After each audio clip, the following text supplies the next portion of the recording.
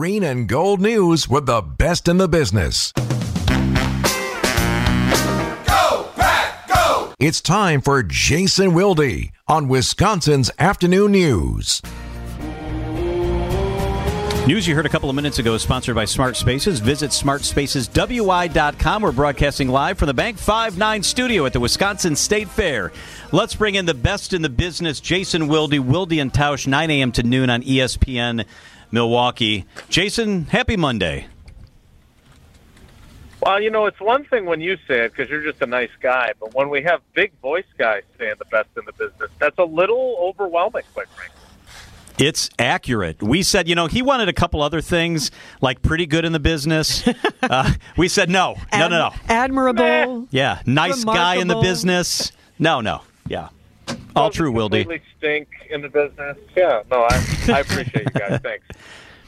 Hey, what were your takeaways from family night? I mean, a lot of people there. I love that they do this. It's such a really cool thing for some people who will otherwise never be in the stadium.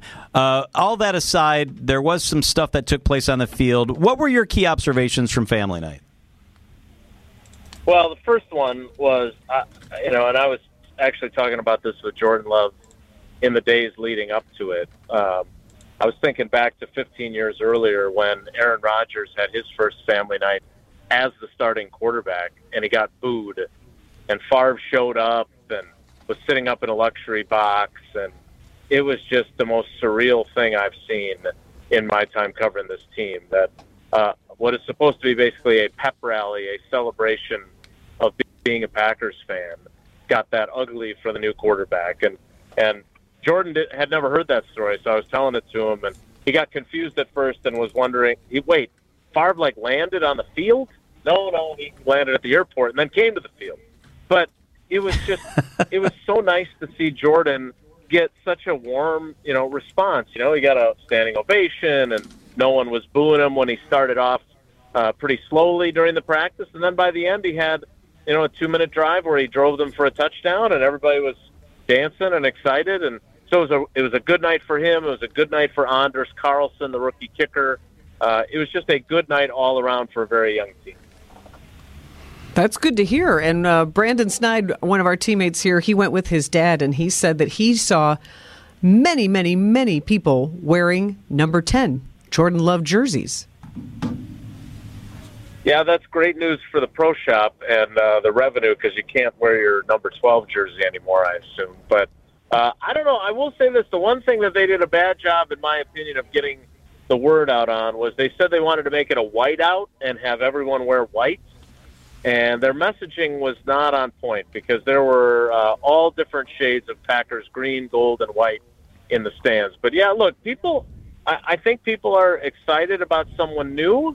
Now's the time to feel that way, and then we'll see if Jordan, can have the kind of success where you're still excited about him during the season and next season and the season after that, because great quarterbacks do not grow on trees, and we'll see if Jordan can develop into one. Obviously, Jason, a big part of what a quarterback does is on the field, but a big part is leadership. It's with the guys. It's in the locker room. It's things that we never experience. You get to see a little bit of that. Help us grade Jordan Love. I know you love this. On how he's doing with the intangibles, the things away from tossing the pigskin or handing it off to somebody. Yeah, look, John, I think he's obviously got a very different personality than Rodgers. He's also at a very different point in his career.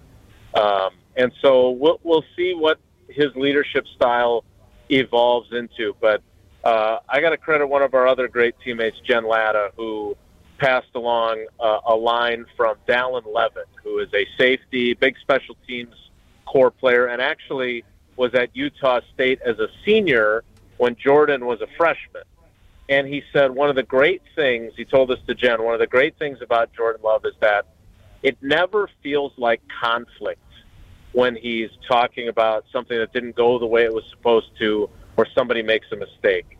And obviously we saw plenty of conflict when Aaron Rodgers was the quarterback and something didn't go according to plan. Now, sometimes conflict is good, as Mike McCarthy taught us many years ago. But I thought it was really interesting that was Dallin's observation of his leadership style. And if he can continue to do that as a quarterback and as a leader, and not have to be more conflict-oriented, well, then obviously that'll be a great thing. Going to get your beautiful family down to the State Fair this year? I believe we are tentatively scheduled to come on Sunday, on the final day of the fair. So we'll see if the Packers' schedule allows for it, though. They're off to Cincinnati tomorrow, and then we'll see what the rest of what the weekend looks like, and et cetera. But yeah, I'm hoping. I love it. I once got to walk a cow between barns. It was one of the greatest accomplishments for this Milwaukee Southside City kid of my life. That's fantastic. Great work for us. We appreciate you so much, Jason. Jason Wilde with us this week at 4:10 each day. Wilde and Tausch, 9 a.m. to noon on ESPN Milwaukee. Thank you so much, Jason. All right, everybody. Talk to you tomorrow. Take care. Be good.